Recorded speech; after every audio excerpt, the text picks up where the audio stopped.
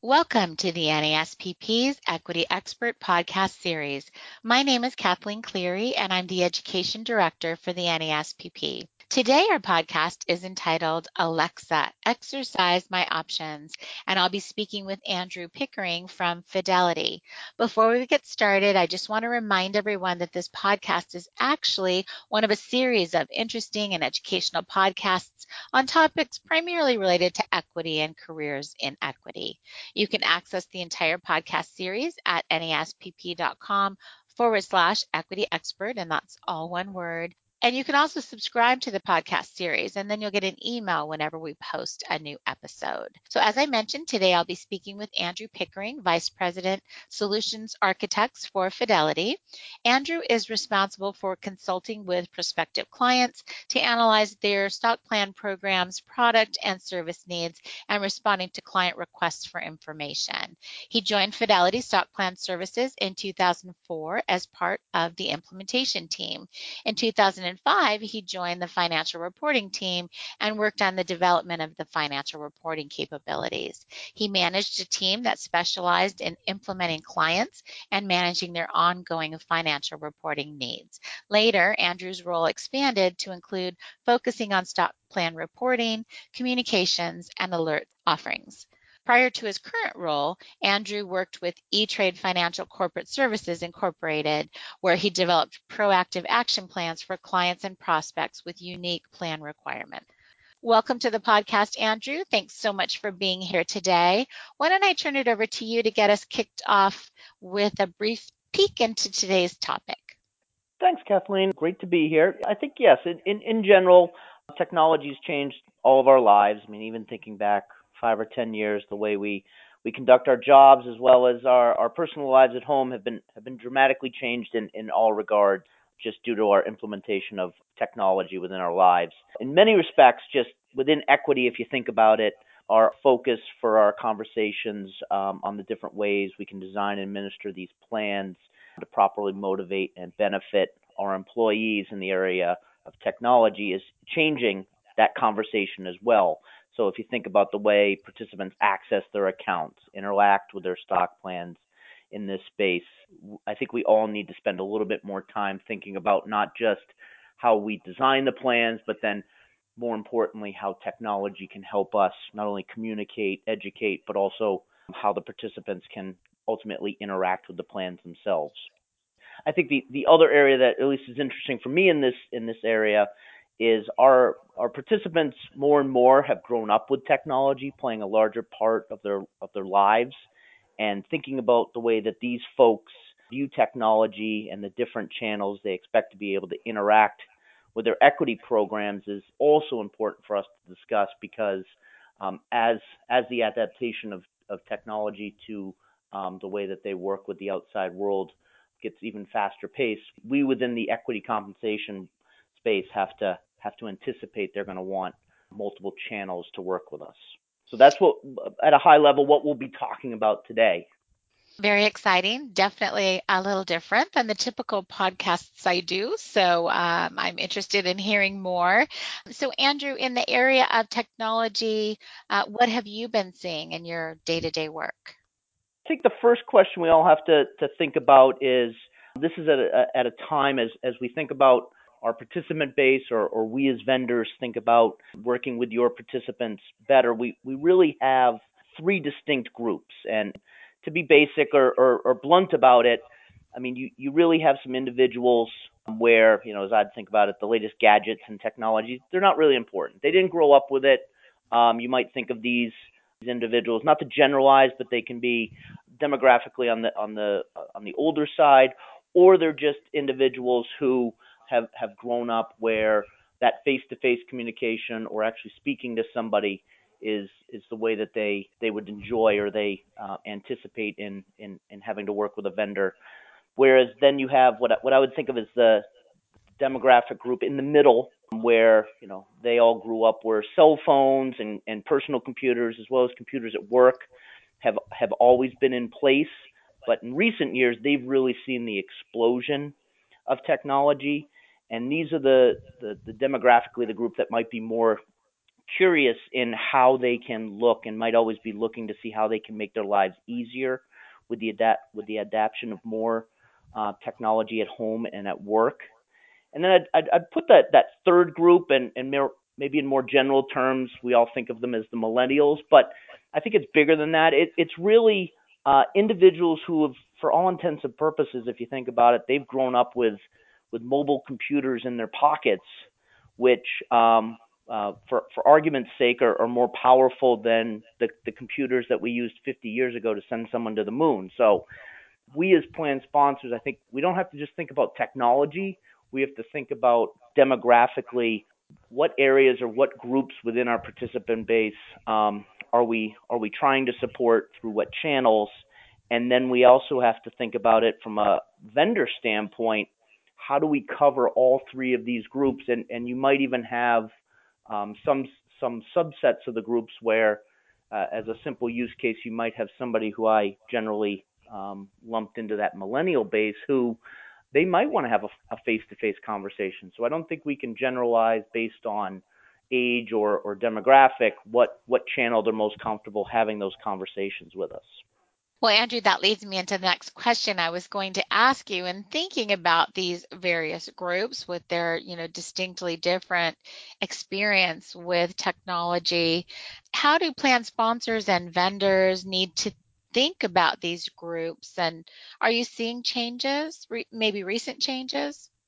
Yeah, I think we're all seeing this, especially I can speak from the vendor side. I think the changes are inevitable, and I'm sure many individuals listening to this on the plan sponsor side are seeing as best. But I think this is where we need to work as vendors and plan sponsors more closely together. So as you think about it, just having a full service website with the phone channels, branch networks, in this day and age, that may or may not support all groups. I think we have to think about foundationally these are items we need to cover for sure, but all the avenues of communication and the utilities being used today, I think, is where we have to use different channels. And as I look at it, there's a lot of areas that we can start to build out more and more, especially as vendors within the space. So I think everybody's pretty comfortable with what I would think of as a .com experience, as well as mobile. So I think everyone's pretty comfortable with the idea of responsive design and having native apps, full function native apps on their phones and their mobile devices. But we're also seeing plan sponsors who want to communicate via text, and I'm sure we've all used that technology before as well. And really the adaptation of QR codes, as well as, and we'll based on the title of the podcast, we'll be talking about it more, but voice is also becoming an area of focus where I think we need to think about it. But the last kind of piece that I would also put out there is, even within some of the more historic channels, like the branch network, as well as a more typical phone representative, I think we could use technology that maybe doesn't directly work with the participant, but it makes that experience better. So I think as we look at technology in general, we need to cover the full gambit of areas. But I think that's just kind of a quick overview of at least the top 10 or so items that I've been seeing plan sponsors as well as vendors working through. And so, have you seen some of these technologies implemented? Yeah, I mean, I think we could probably spend a number of podcasts if we wanted to step through all of them in general. But I think that the area that I've seen leveraged of note is, and again, just trying to cover as we think about our various participant bases, the phone center. So I think this channel has been and continues to be that vital resource for participants where they want to have that conversation with a live representative. And I think improving this model, so making it easier for the participants to get the information they need, is vital. So in this area, what I've been seeing recently is the adaptation of voice recognition through the inbound call center. So what this allows you to do is, it's a more seamless way for the customer to to have their identity confirmed just through a natural conversation. So if you think about it, it's simple for the participant. Once they've signed up, there'd be no pins, no passwords, no verification questions. The customers just through that initial conversation with the rep, they just start talking and they can get right down to business because that secure voice print is unique to each person. And I think this is a not only a form of biometric authentication, but it also provides that strong level of security like a fingerprint while not slowing the conversation and being more intrusive to that person. So that's definitely an area where I think we've taken what you might think of as a legacy channel, and I think we can improve it through technology. One other area I think would be I'd be remiss if we didn't talk about it is just mobile. I think that we'll all agree that that mobile device has been the most predominant channel we've seen in recent years. I can say that most of our online traffic interactions are now coming through a mobile device. But within that mobile space, there's a lot of functionality that I feel that we can understand and better leverage. So as far as devices today have multiple screens, so how do we as vendors leverage that screen as well as orientation, vertical versus horizontal? The area of using some of the geolocating positions to allow participants if they want to find a local branch or something along those lines. How do we make that a more seamless experience? And then I think we can bring it down to some of the more simple pieces.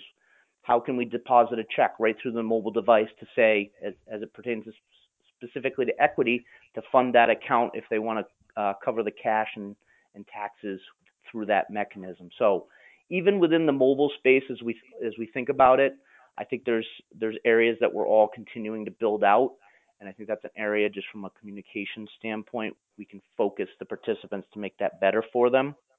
As we think about some of the other ones, especially the text, the QR codes, and that area, this is probably an area that everyone's seen in their daily life. So those QR codes, they're very similar to a next generation barcode.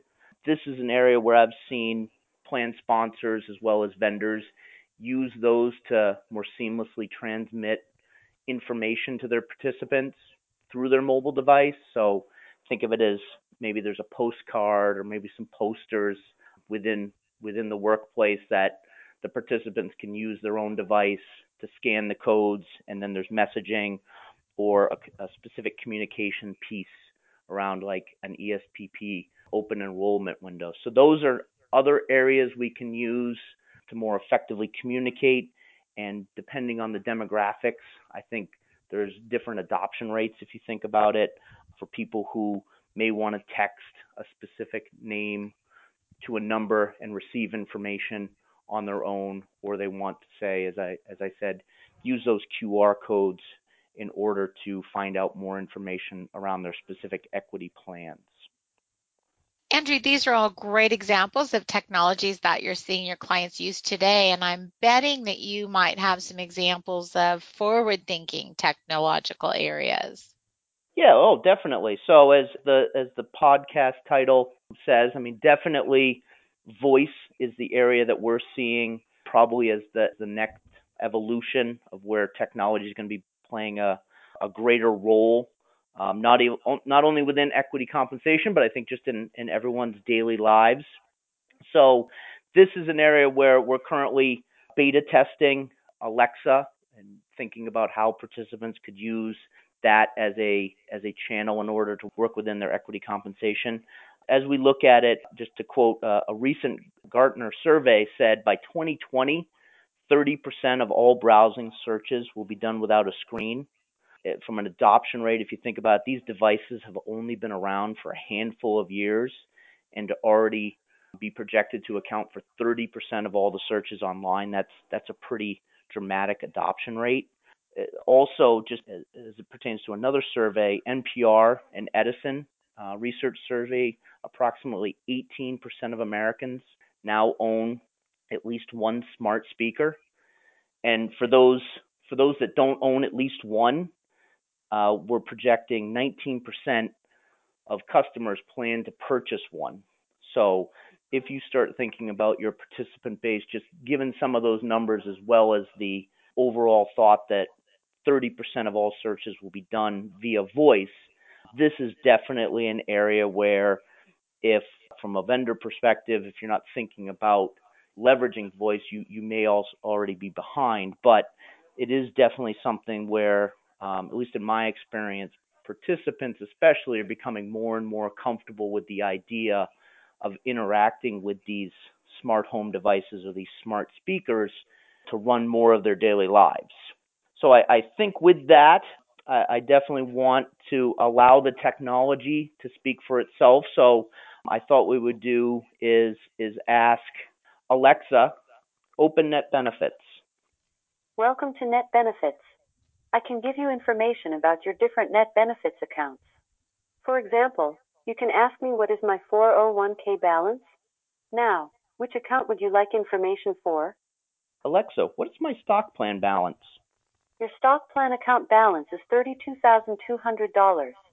Your total grant value is $45,401 and you have 200 outstanding shares.